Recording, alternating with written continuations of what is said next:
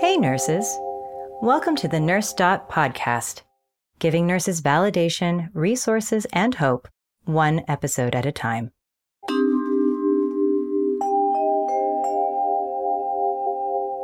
Today on NurseDot podcast, I kind of walked into the gross room, what it's called, and that's the anatomic pathology room where they dissect all the organs from surgeries. I thought it was the coolest thing ever. I saw lots of cool stuff, giant ovaries and breasts, and I don't know. Even though I was working as a cytotech, I just never really thought about if a person got a mastectomy, like where their boob went afterwards. I think a lot of people don't think about that. And that's why I started writing about it, because I thought it was cool. Joining us today, Nicole Angemi, a woman who has managed to turn what many would deem macabre into an everyday conversation starter. Garnering over 1.7 million followers on Instagram and a successful platform called The Gross Room, she provides unfiltered insights into the fascinating world of pathology. She's a pathologist assistant, an educator, and dare I say, a disruptor in the field of science and medical education. I'm your host, Kara Lunsford, registered nurse and VP of Community at NurseDot.com.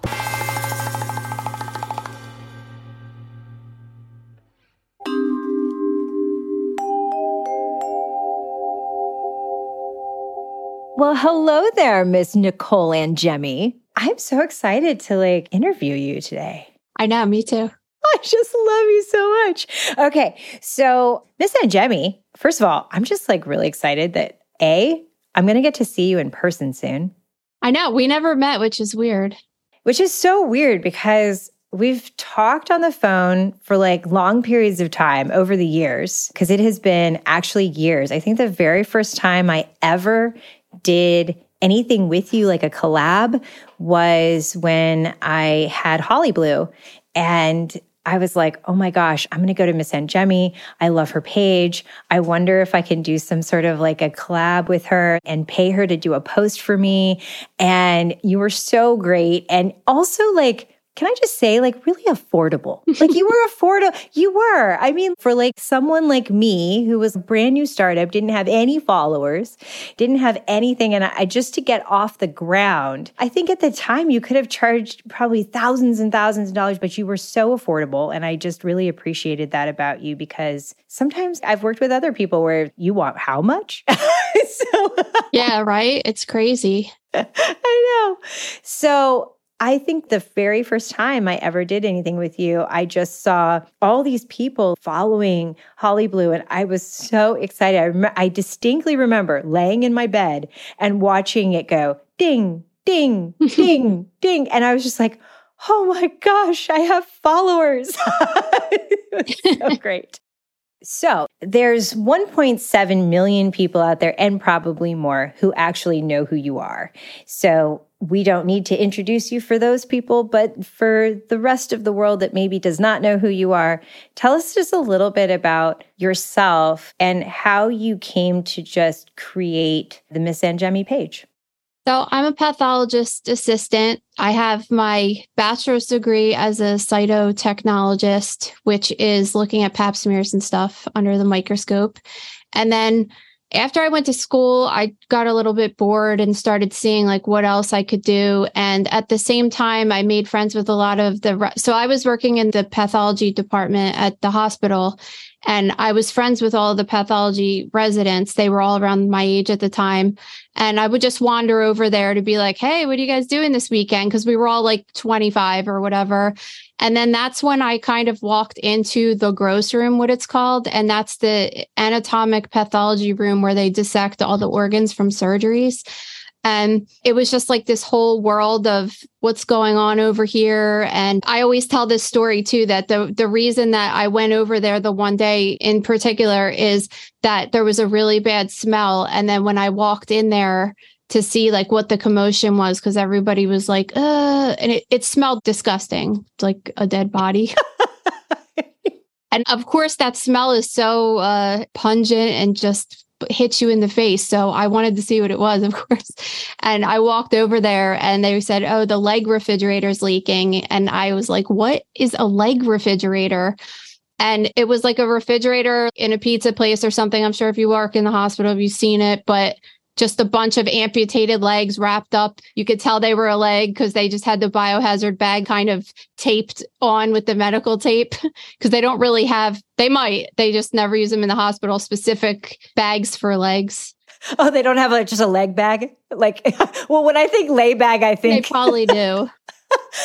Immediately when I said leg bag, I'm thinking about all the nurses who are thinking about a Foley catheter bag that goes on the leg. So I was like, not that leg bag. We're not talking about that leg bag. No, I'm sure they probably sell these mini body bag type things, but they probably cost too much. And people in the hospital are like, you could just put it in a biohazard bag and put some tape around it and it works the same way. Yeah. So, I walked over there and obviously the rest is history because I thought it was the coolest thing ever. I saw lots of cool stuff, giant ovaries and breasts. And I don't know. I just never, even though I was working as a cytotech, I just never really thought about if a person got a mastectomy, like where their boob went afterwards. Like I didn't really think about it. I think a lot of people don't think about that. And that's why I started writing about it because I thought it was cool. So I was doing a blog that I had through like WordPress and I went home every night and I was writing because when I finally went to PA school, I was a single mom. My kid was 13 to 15 years old during that time. I worked full time at the same time. And I was used to pulling off this leaving the house at 7 a.m. and getting home at midnight 5 or 6 days a week. So when I finally graduated school, I was so bored. So I went home every night after work and then I started writing because I just needed something to do kind of. It didn't really get much play because nobody knew about it, but I didn't really care. I just was, And then my husband, he has a really popular Instagram account and he takes photographs. I don't think I knew that. He has a really awesome one that he takes pictures in the city where he works and stuff. It's really, really good. That's so cool. He said, we were dating at the time, but he said, why don't you do your blog, but like do it on Instagram? And I didn't know I hate social media. I didn't really know what it was. I didn't understand it. I had a teenager, so I heard about it. And she's the one that actually set it all up for me. By the time that happened, she was 18. And then I started posting. This was in 2013, I guess, because my daughter was a baby who's now 10 and a half when I started. And it was awesome. Like I had 10,000 followers like in a month. That's amazing. And then I said to my husband, we were at like some art show and he said, oh, this is so crazy. I can't believe you got this many followers. And I was like, my goal is that I would like to have 100,000 people. That would be so cool if that many people would know about my job. And within 2 years, it blew up. And there was some Alice Cooper gave me a shout out and George Takei, like super huge people that grew my following. Like one day I just woke up and had like 50,000 followers. It was crazy. That's so amazing. It was fun. It was just like a whirlwind, Well, yeah. And probably at the time, I felt like that's what Instagram was intended for, which was static photos and captions, like really interesting captions. And we've now evolved. I also feel like they're kind of chasing TikTok and stuff like that. It's we got to do what they're doing kind of thing, and short form video. Not that video isn't great, but I really think that what was so cool about Instagram was that you could go to the gallery, and it was really a gallery view. And you felt like people really curated their gallery. They paid attention to the quality of the photos that they put up, the craftsmanship, I think, a little bit around the quality of that content. And you were so good at that. I don't even think you meant to be, but you were so good at it. Yeah, it's a bummer. I put so much time into it. It paid off. It's worth it. I started it and wasn't doing it to become famous or to get anything out of it. I just did it because I liked it. And my husband would make fun of me because it would be Friday night and I'd be in bed at 10 o'clock. I have to do this Forensic Friday. And he's like, you actually don't have to. You don't get paid to do this. And this is like your fun thing. And then I would just say, no, I have to do it. And it was hard for me to just take off from it because I liked it because I was reaching people and getting a positive response for the most part. So it made me like keep wanting to go, and now it's just, I do that now on my website. Speaking of your own website, The Gross Room, which is super awesome, by the way. I think it was a really great and intelligent move for you to just see your own value and realize that you could gate your content in a different way. Again, I'm going to go back to the fact that you're so affordable. I mean, maybe a little too affordable, but I think that that is something that people should really be taking advantage of, because the time that you take, especially for student nurses, new nurses that are not getting a lot of training a lot of times, they're not getting great mentorship, preceptorship in the hospital, and they are really, really looking for ways to become more educated about the body, about the pathophysiology and all of these things, right? So what I really want to encourage people to do is to check out the Gross Room, because you spend a lot of time talking about disease process and anatomy and physiology, and it's just a really, really great resource for anybody who's a clinician. But really, those new grads, if you're in nursing school, it's just priceless. And I just needed to put that shameless plug out there for you because I feel really passionate about it. Because you do keep things so affordable and, just very reasonably priced. Accessibility to healthcare is huge. It's a huge thing that I think is so important. Health literacy is so important. So just people out there who are not clinicians, but they are the general public who need to learn more about disease process and need to learn more about the human body. They can follow you and learn so much and really just elevate their own health literacy. So just hats off to you, because I do think that you've really figured out how to talk to the general public and clinicians in a way that is so accessible. It's a bummer because the benefit of the website is that I don't have limitations, and I always wanted to write more, but just like I'm stuck with whatever limits with the however many characters you could have on Instagram. So that was one of the things. But the biggest thing is that the censorship just got out of control. And how could you teach regular people or anybody medicine when you can't talk about vaginas, a penis, breast? There's like major organ systems you can't even show because of, let me give you an example. I did a post one time of a girl she didn't have her shirt on and she was in the mirror, and she was showing how when she lifted up her hair to put her hair in a ponytail, she had like a divot in her breast, which ended up being breast cancer. And that's the only reason that she saw it. So I posted that picture to show just how insignificant that little divot was and how it was really good that she went and got it checked out. And my account is still, this was a couple years ago, my account is still on threat of being permanently deleted. I've even pled my case to Instagram and wrote back exactly what it was. And they're just, because I showed nipple, it's just so ridiculous. So the Gross Room's good for that because I could show that stuff and I don't have to worry about being canceled or whatever. And that's the thing, is that one of my very good friends, Katie Vigos, she created the Empowered Birth Project, and it had almost 500,000. It had over 500,000 followers at one point in time. I think it's dwindled down a little bit because it's kind of been laying dormant. But she was all about birth and educating about birth. And of course, if you're going to talk about breastfeeding and birth and all these things, you need to not have it labeled as pornography. Exactly. Yeah. I'm sure it's difficult for them to be able to know the difference, right? I'm sure it is. But to some extent, it's like certain accounts should get flagged as being legitimate accounts. Like anything that you post, Nicole, you've proven yourself, or anything that Empowered Birth Project, posts, you've proven yourself. But the problem is that you probably got that content from someone else who posted it, or I don't know, maybe you didn't.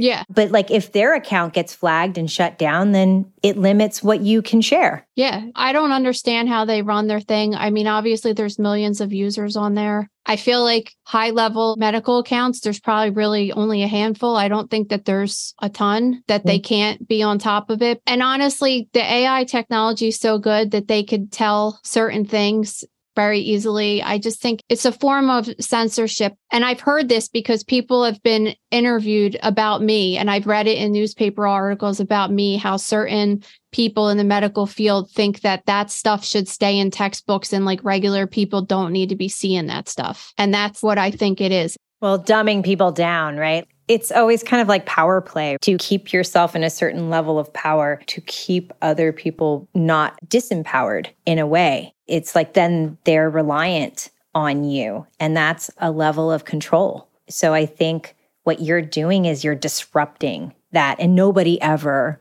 likes the disruptor, right? Like it's, I mean, some people do, but you get a lot of pushback and when you disrupt something. Yeah, exactly. It is what it is, but it ended up working out well because now I have my website and I just get to write for people that want to be there. I don't have to deal with the trolls, and that's nice. Everybody there is nice and wants to be there. They're nice to each other for the most part.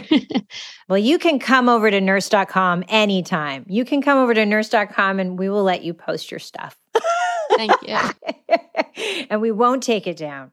So I'm going to see you in September for the Wild on Wounds conference. You are one of the keynote speakers, which is super cool, super exciting. One of the things that I love that we're going to be talking about and that we're going to be able to hear you talk about at the conference is really just kind of what you see from the pathophysiology of what happens when you receive a piece of tissue or when you receive a sample of a wound, or if you even see postmortems a wound and you can actually understand how it was cared for and how it wasn't cared for, or how it got worse, maybe how it contributed to the person's mortality, the morbidity. I'm really excited. I don't want you to tell everybody everything yet because they need to come to the conference if they want to hear the whole spiel.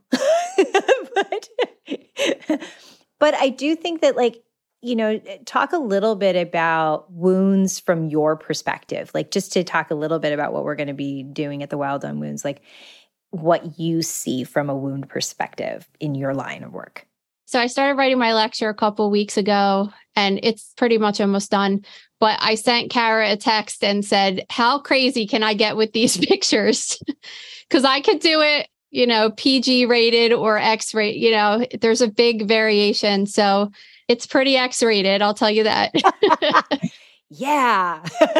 But you think that the wound nurses will be able to handle it. So there's some pretty gruesome pictures. But I go over in the lecture, I go over what happens in pathology or as a PA, what we see. So we'll see things come in from surgical pathology, which is probably the one that nurses will most likely be able to relate to, because most nurses have either worked or rotated or something in the OR and will send tissue down to surge path, even go down the surge path and see the lab sometimes. So I talk about certain things, that all different kinds of things that we get, legs, amputations, and talk about infectious processes and cancer and everything that we would see in surgical pathology. But that's all natural stuff for the most part. And then sometimes we get resections for people that get shot that live. So we'll get a gunshot wound, but we'll get a whole small bowel because they got shot. So we do see forensic wounds too in the surgical pathology lab, which just made me think of something to add to the lecture, actually. And this is why I'm I keep going in and I'm I gotta add that. And then I'll go through what we see at autopsy and then the difference between seeing a natural wound versus one that was inflicted, whether it was by an accident or by a homicide, a suicide. And we'll talk about all the different things that we look for to say, okay, if you see a body on the ground, you could say they were stabbed or they had blunt trauma, things like that. So I think it's going to be really interesting. I have a ton of examples to show that are really good to show.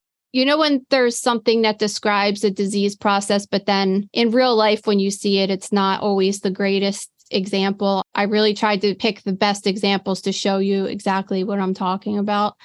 And also, I just have a ton of other pictures in there. And then in the end, I show a couple weird ones that might fall into a couple different categories. And I think it's going to be awesome.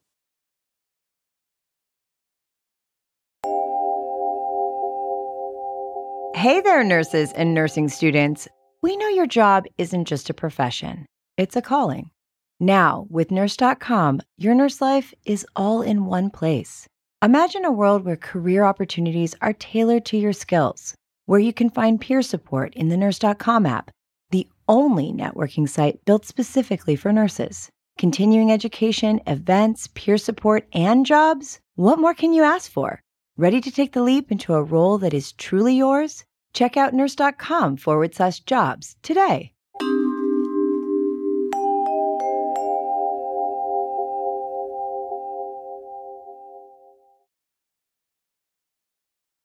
Oh my gosh. To what you were saying, do wound nurses love gross stuff? 100%. Like the grosser, the better. They're like, and they talk about it over lunch. They'll look at pictures over lunch. I mean, they really, you know that I've done wound care with hospice and stuff like that. In my career, I've done a lot of wound care, not just for hospice patients. And I always tell people that when you swipe through my phone, you don't have to worry that you're going to come across like a nudie picture or something like that. You're going to get some stage 3 decubitus ulcer that's on someone's sacrum. Exactly. And that really freaks people out worse than like nude pictures, probably. If there was ever a way to deter people from swiping through your phone, you can always just strategically place a really gross wound picture, and then probably no one will ever pick up your phone again. You always wonder what people are thinking too. Like the other day I was trying to order some cabinets for my house, and I'm trying to show this guy. He doesn't know what I do, know anything about me, trying to show him some picture on my phone. And everybody's always looking over to see you finding it. And he was probably like, what is happening right now? And nobody ever says anything, but I feel like that happens all the time. They're making a phone call after is what they're doing. They're like, we think we found that, that murderer. Between that and my Google searches, for sure. They're like, she has trophies. Yeah, exactly. Oh my God, I love it. Okay, so I always really love asking you questions about some of your favorite posts, your favorite stories. Some of them I think you've told us on an IG Live or something like that. But for the sake of this podcast, which has like a completely different audience, tell us a little bit about just some of your favorite, most shocking stories that you've ever like come across. So I think that I'm opposite of most people, but I prefer natural pathology over forensics because I just think it's more interesting to see just the random stuff that the human body could do without being inflicted on them, I guess. I don't know. It's just, to me, that's most exciting for me. And I've had a couple just really crazy autopsies. I had this one I talked about on Instagram a couple weeks ago about a peanut tumor. And this guy, he was really young, like in his 30s, and he had like clubbing of his fingertips and his toes. He was an immigrant and was here just on a visa. So nobody really knew anything about him, and he just died, And as soon as I saw that, I feel bad for the guy. He was young in his 30s, but I get excited like, oh my God, I'm going to find something good. Because like, why does this guy's look like this, right? And I opened him up and he just had tumor in him. Like his whole entire chest and abdominal cavity was just tumor. Like I couldn't even take his chest plate off. I had to like saw through it with the scalpel blade just to get through all the tumor. His lungs was stuck to his ribs. Like it was so insane. And my first thing is like, what the F was this guy exposed to? Like, how did this guy get this? It's so crazy looking, because that's like the first and only time I've seen something like that. And that's the kind of stuff that excites me so much because I want to know more. Obviously, I couldn't get any more information because he was just here, and I couldn't get any more history because I'm just so intrigued by that. What could cause something like that? So we don't know what he did for a living or anything like that. And could have been agricultural, like could have been breathing in pesticide. Like it's like so hard to know, right? Like what could cause something like that. It was just the gnarliest thing I've ever seen. We do a book club every month in the gross room. And this month we're reading Radium Girls. Radium Girls? It's so good. Yeah, I just finished it yesterday. Do you know about the story? It's just about women who used to work in watch factories in New Jersey, where I live actually, and they would paint the dials to make it glow. And they were using radium, and the people that own the factory were telling them to like dip the pen in the radium and then lick it to make it like a real fine point. But within months, some of the girls were getting severe osteonecrosis in their jaw and their face was falling off crazy. That's what you look at when you see a person that has something that's so bad like that. You're just like, what were they exposed to that their body got that bad, you know? And probably very fast too. I mean, again, just not having access to healthcare, right? So you come over here from another country, you're here on a visa, just not having great access to healthcare. Also, just not being able to afford to take off work to go get checked out, because that's what I found when I went to school at County. I always used to say, like, I saw disease progression to like the nth degree, because by the time someone brought themselves to County, their leg was falling off. Mm-hmm. It probably like started out as a small wound on their toe and, you know, undiagnosed diabetes. And it just got worse and worse. And then they just worked through it, and they kept showing up at work because they were afraid they'd get fired or they couldn't afford to take a day off. And by the time they end up there, it's too late. We're going to take your leg. You have stage 4 cancer. It's too late. It's just so sad, right? It's so sad that someone like him, so young in his 30s, probably just did not have access. And maybe it wouldn't have made a difference, right? Like maybe he wouldn't have been able to take off work and get chemotherapy and go to County. And maybe he wouldn't have been able to. We'll never know. You and I are like kind of different because I'm always taking care of the living people, right? Like helping them transition, but oftentimes taking care of the living people, and you're getting them when they're no longer alive, or a piece of them, just a piece of their body. But I do think that there's this part of me that's like also has that same fascination, right? But then we're a little bit morbid sometimes, like nurses can be a little. Yeah, we are too. And I was just going to say that because when I found out I was pregnant with my daughter Lillian, who's 10 and a half, I was working at a city hospital. And in the city, you see that all the time. You get a breast tumor from someone that's bigger than their boob could have been. And you're like, how were they walking around with this thing hanging off their boob? Like thinking about being a person that wears a bra, like where would you even put that thing? That's why I love you. It's like, where are you going to put that thing? I just think about that stuff. Like if you get these giant testicles from people and you think, I mean, you've seen them on the TLC channel or something. The one guy that would carry it in like a hooded sweatshirt. No, I did not see that, but he used to put the arms of the hoodie on his legs, and then he put his giant balls in the hood of the sweatshirt. But you just think like, how was this person walking around like this? In the city, you see that all the time. So then I took a job at a community hospital, so I didn't have to take her into the city like a little baby on the train and stuff. I just didn't want to do it. And it's a rich area. Everybody's got health insurance. And then I started getting 1 centimeter breast nodules. And I just was like, this is so boring. It's true. And it sounds morbid because you should say, it's good that the patients are not getting very sick and taking care of themselves, but it makes for very boring pathology. Yeah, I mean, it does make for boring pathology, but it also, I think, really does shine a light on just the disparities between health disparity and what people have access to when they're more affluent versus if you're living in an underserved area. And same thing, like I was at County Hospital and it was a great training ground. Not to say that, we should have to be training on people because they have such terrible health care that they just have these horrible things. But I do think that it does provide us with a lot of information. And because you've been able to see that, you've been able to tell people why it's so important for early detection. Like you have to see the worst, right? In order to aim for better. Yeah. And a lot of the times when you see something that's really bad, there's cases of people that they don't want to go to the doctor because they're coughing. and they swear they have lung cancer because they smoked their whole life, and then they go and then it turns out, oh, they had TB, but like they're going to die from it because they just didn't go get it checked out.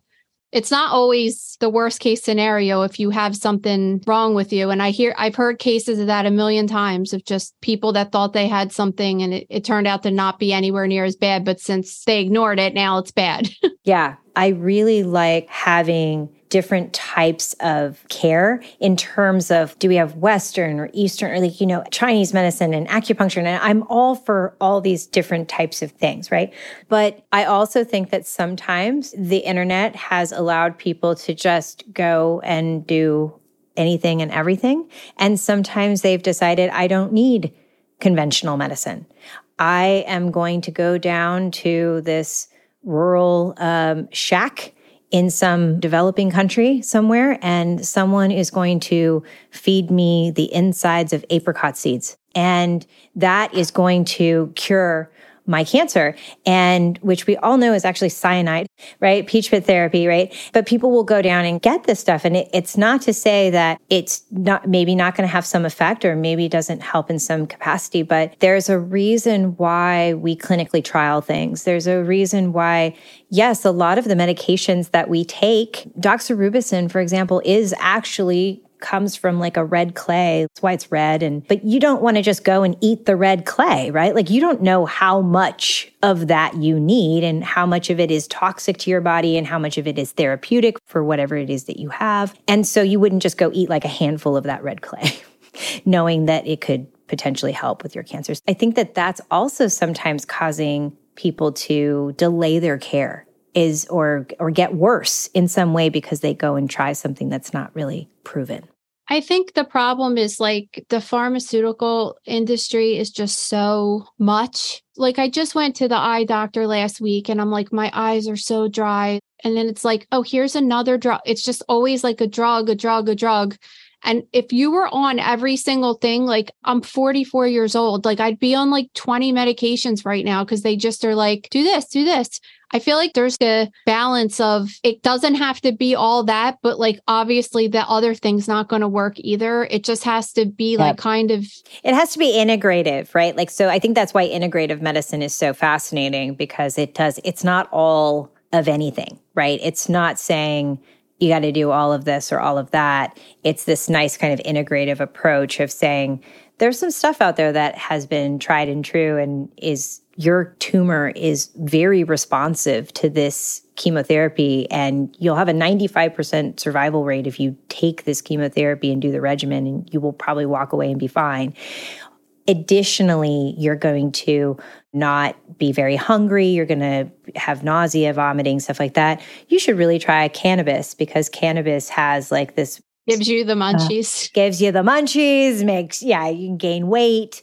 It helps with nausea and vomiting, stuff like that. So there's this really great integrative approach to saying, like, it's not all or nothing, right? I like that, because I was going to like a really top headache center at a neurology office because I was having such bad migraines and stuff every day of my life. They were giving me Topamax, like a lot of hardcore drugs kind of that were making me not be able to speak. And then I was talking to one of my friends who has celiac, who was saying, I used to get headaches and stuff before I got diagnosed, and I stopped eating gluten. This was like 4 years ago. And that's it. Off all the medicine. Don't take the medicine anymore. And I'm like, well, why didn't they ever suggest testing me for that or anything? It was not simple. I mean, it sucks. I can't eat bread, but or anything with gluten. It's a simple solution, and I don't have to be on those medications. So there's a balance with everything. Yeah, absolutely. And I think that that's what we're always trying to achieve. And I love that, the way we got started talking about this was because of seeing disease to the nth degree, and the valuable nature of it from a teaching perspective, that's valuable, but how we end up getting there. The people who are either in denial, or maybe they have money and they have great insurance, but they're just flat out in denial, or they go and they take they don't have that great balance, right? And so they divert and they go just one way, and they're like, I'm only going to do these feathers, and I'm going to put these feathers over my breast for like 3 months, and then miraculously, I think it's going to go away. And that's horrible when you watch somebody just wither away when you know that there's a great approach that could be done. I had an autopsy once of a woman who was hemorrhaging after childbirth, and her husband let her die and didn't give her blood products because of her religion. And that's kind of something watching that I just thought, I'm doing this autopsy on this young girl. She was 28 years old. And her husband's now leaving with her baby. She's in the morgue. She's dead for something that she totally did not have to die for, you know?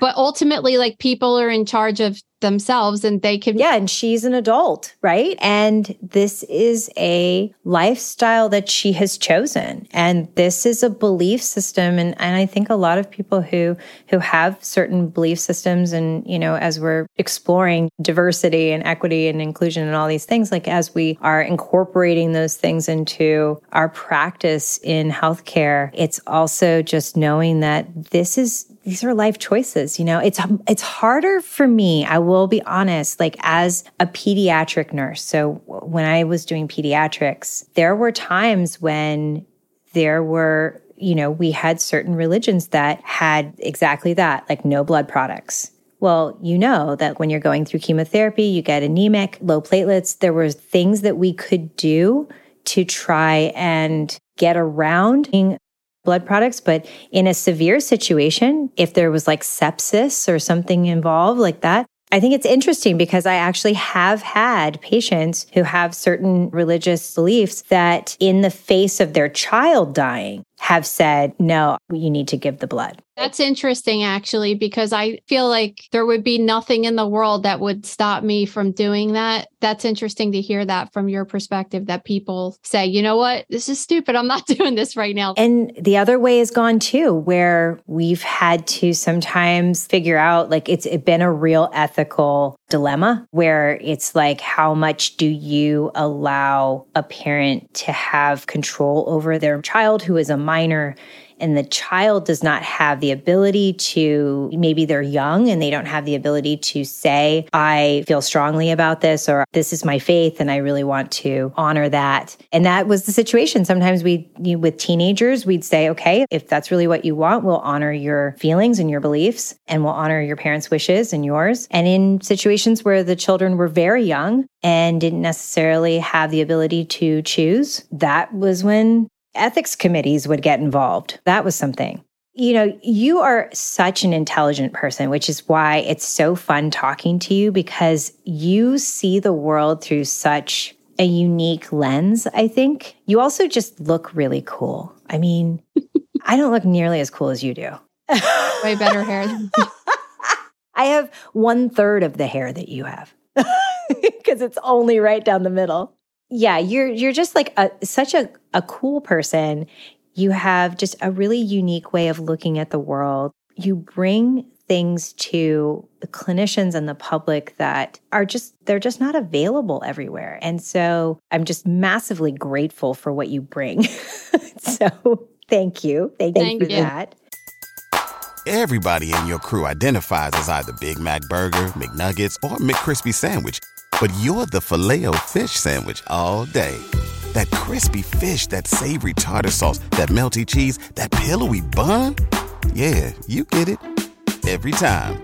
And if you love the Filet-O-Fish, right now you can catch 2 of the classics you love for just $6. Limited time only. Price and participation may vary. Cannot be combined with any other offer. Single item at regular price. Ba-da-ba-ba-ba.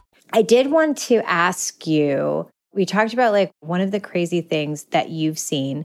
That was more of an organic kind of biologic thing that happened. Give us like one, I know forensic is not like your biggest thing that you're passionate about, but what's kind of the craziest forensic thing that you feel you've ever seen or that got like the most maybe traction on your Instagram page where it was like it blew up and people were like, what the? So in real life at the medical examiner, the craziest thing that I ever saw in person was someone that got decapitated in a car accident. Oh, that was for real, I guess, for like a real life thing. I mean, I saw people that got shot every day which bothered me because, in Philadelphia, we have a high murder rate, and it was all kids, just kids, 19-year-old kid. I just hate it. It's just. Yeah, it's so unnecessary. Between that and the drug death. And when I was there rotating 15 years ago, the drug deaths were not anywhere near where they are today, obviously. But again, just like 20-year-old kid dead in their basement, their mom found them. And being a mom and stuff, you just think about that. Like, how do you put all this effort into waking up early, making their lunches, being up all hours of the night, taking care of them forever, and then they end up dead in your basement, OD'd. It's just so sad. But yeah, I saw someone got decapitated in an accident, and that was it's scary because you're in Philly, so you're in a city you live in, on roads you travel on all the time, that somebody's head just got cut off in an accident on the same road that you'll be going home on. And I think about that all the time. One of my classmates was at the ME right after me, and the person was driving on 95 and a tire flew off of a tractor trailer and went across the lanes and hit the guy in the head. She said his head was completely flipped backwards to his back, and he died on the scene, obviously, and his wife was alive and watched the whole entire thing. Really horrible stuff like that. As far as the grossest forensic case I've seen in the gross room, just because I find cases from all over the world, is I have a video it's a toss between two videos, but there's a video of a guy who laid on the train tracks and tried to kill himself and got ran over by a train. And his body is completely cut in half, and he's still alive, and he is moving his arms around and stuff. It's so crazy. Oh my gosh. Oh, it's really gnarly to see. And there's another one too, that there was some kind of, I think it was a motorcycle accident or something, but they show this guy smeared all over the sidewalk. And then you look over and his heart is on the ground and it's still beating. No. Whoa. You could probably just type still beating in the search of the website and it'll come up, Oh, that's the best God. part of the gross room is the search bar. Because people would always email me and say, you posted this gallbladder. And I'm like, dude, scroll back. I don't know what to tell you. I can't search all these pictures. Now it's very easy for me. I know all these cases. I have a mental catalog and I'm like, oh, I know what to search. And then I find them real easily now. Do you have a hashtag search? Can you search by hashtag, or do you use hashtags? What, on my website? On the gross room. Yeah, you could just search any word. If you search heart, everything will come up with heart stuff, so it's easy. Oh, that's so cool. And I have it categorized too, but it's more specific. If you're looking for a specific disease or something, it'll just come right up. And then there's another video of a guy that's working an industrial accident. He's working this machine called a lathe machine. I guess it cuts. I don't even know exactly what it does, but he got caught in it, a piece of his clothes, and he just got wrapped up in it. It was like sticking a person into a blender. It just was insane. Oh my gosh. 1 second up and working, and then 30 seconds later, you look like a tomato milkshake. It's just crazy. I know. It makes you realize just kind of how fragile. It's weird how we're just meat, right? We're just Want to hear the most disturbing thing? Yes. So I have 80,000 pictures in my phone, right? I just don't ever go through and clear them. If I want to look for pictures of organs, for the lecture, all I do is go in my phone and I search meat and they all come up. Oh my God, really? Isn't that disturbing? I was just listening to, it was This American Life. I was listening to it on the plane, and it was, actually, I'm going to send it to you. And anyone who's listening to this can look this up because it was hilarious. They were literally talking about intelligent beings from another solar system, talking about us as much less intelligent beings, literally referring to us as meat. And at one point, the one being says to the other being, yeah, they're meat. And the being was like, that's not possible. They must have this or a processor in their, brain or something they must have. She's like, no. And he goes, well, what do they think with? And she goes, it's meat. It's still meat. And then they flap their meat around to communicate. They flap it around. And I was like, oh my God, this is hilarious. Before we started talking today, I was in the kitchen putting my meat in the marinade for dinner tonight. I'm like, oh, here's this fascia. It looks the same. I know. It's so ridiculous. I'm definitely sending you This American Life. You'll get a real kick out of it. I was laughing out loud. Well, I loved this interview so much for so many reasons because, for one, I felt like we got to talk about things that maybe you don't always talk about. I don't know. I just felt like we kind of got to get into some issues and things that are relevant and present today that, just around health equity and talking about all of those things and listening to your views on that, which was really fun to talk to you about things that are not just about wounds and gross stuff, but you as a person who I think is just really intelligent and fun to talk to. So I'm really excited for this. For anyone who wants to come and see you, there's still a lot of, there's still availability for people to come to the Wild on Wounds conference and check out some of the very cool things that you're going to be talking about. Is there anything else that you want to share with the listeners before we go? Or doing this, I do a podcast in the Gross Room, and I think that we're going to be starting to do it for everyone on Apple Podcasts soon. Shut up. Yeah, we're going to start that in the fall. We're still working on it. That is so smart. That is so smart. It should be. It should be available for everyone to listen to. That is brilliant. Well, I'm so glad. Yeah, I think it'll be awesome. And I'll still, I have it in the Gross Room, and we're still going to have it in the Gross Room for people so they don't have to listen to ads or anything. Yeah. Because, they're paying customers, and we respect that, and we don't want to bother them with that stuff. I think it'll be cool because in the podcast, we talk about pathology that's going on in the news. It just is never ending. We talk about everything from weird ways people die, crazy cases, and then we talk about different things like different research that's going on. Like, I don't know if you heard about, they're doing this at-home mammogram that you could stick this thing in your bra and it reads your breast like an ultrasound. Like just different kinds of things like that. Yeah. It's researchers are working on that now. So every week we just talk about the latest research that's going on and follow stories. And then anything from forensics to like medicine stuff. It's basically like listening to the news, except without all of the politics noise. It covers everything else. That is so cool. Pretty cool, yeah. Are you going to use the Gross Room as your podcast, or what's it going to be called? So I'm doing it with Maria, my daughter, and it's going to be called Mother Knows Death. Yes. Yes. This is going to be great. Oh my gosh, this is brilliant. It's brilliant. I won't tell anybody until this podcast goes live, but I know, right? But yeah, we're excited about it. So when are you planning to release your first one on Spotify? We were going to try to do it pretty soon. And then obviously I'm going to Florida to do this conference for you. So I didn't want to have that because we're driving there. So that'll be real fun. I'm going to get there and be like a frazzled mess because it's going to take us 18 hours to get there. It's just a big thing because we want to take the kids. My kid can't get on the plane right now because she has to get tubes in her ears and it's a whole thing. So anyway, we're driving.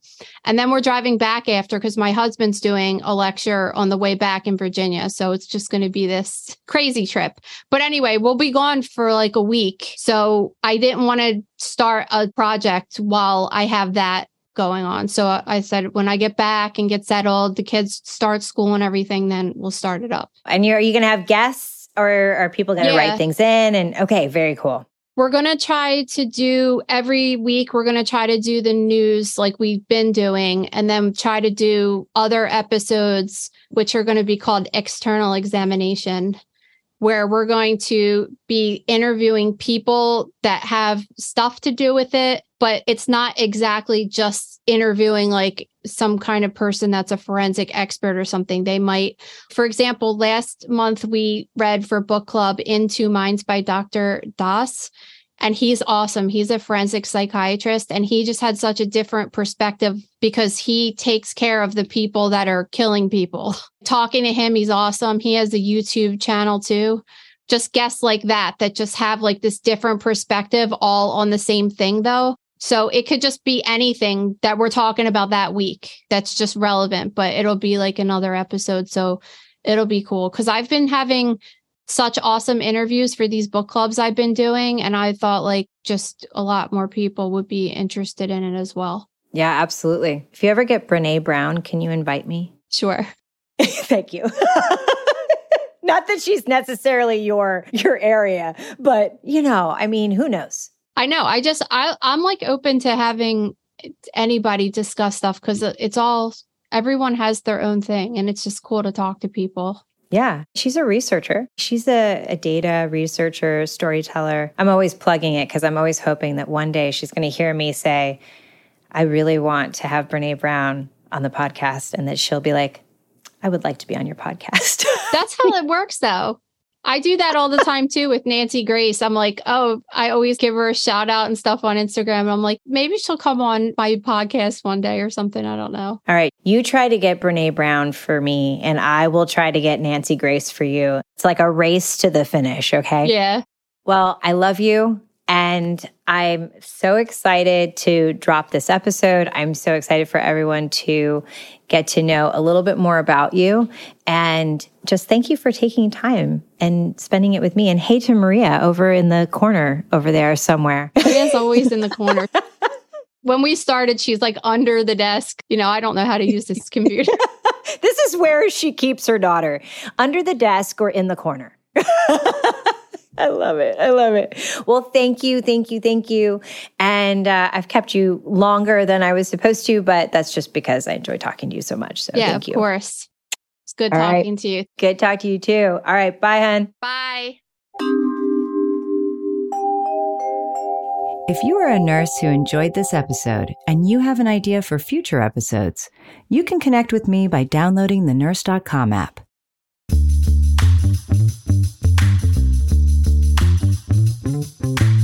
NurseDot is a Nurse.com original podcast series.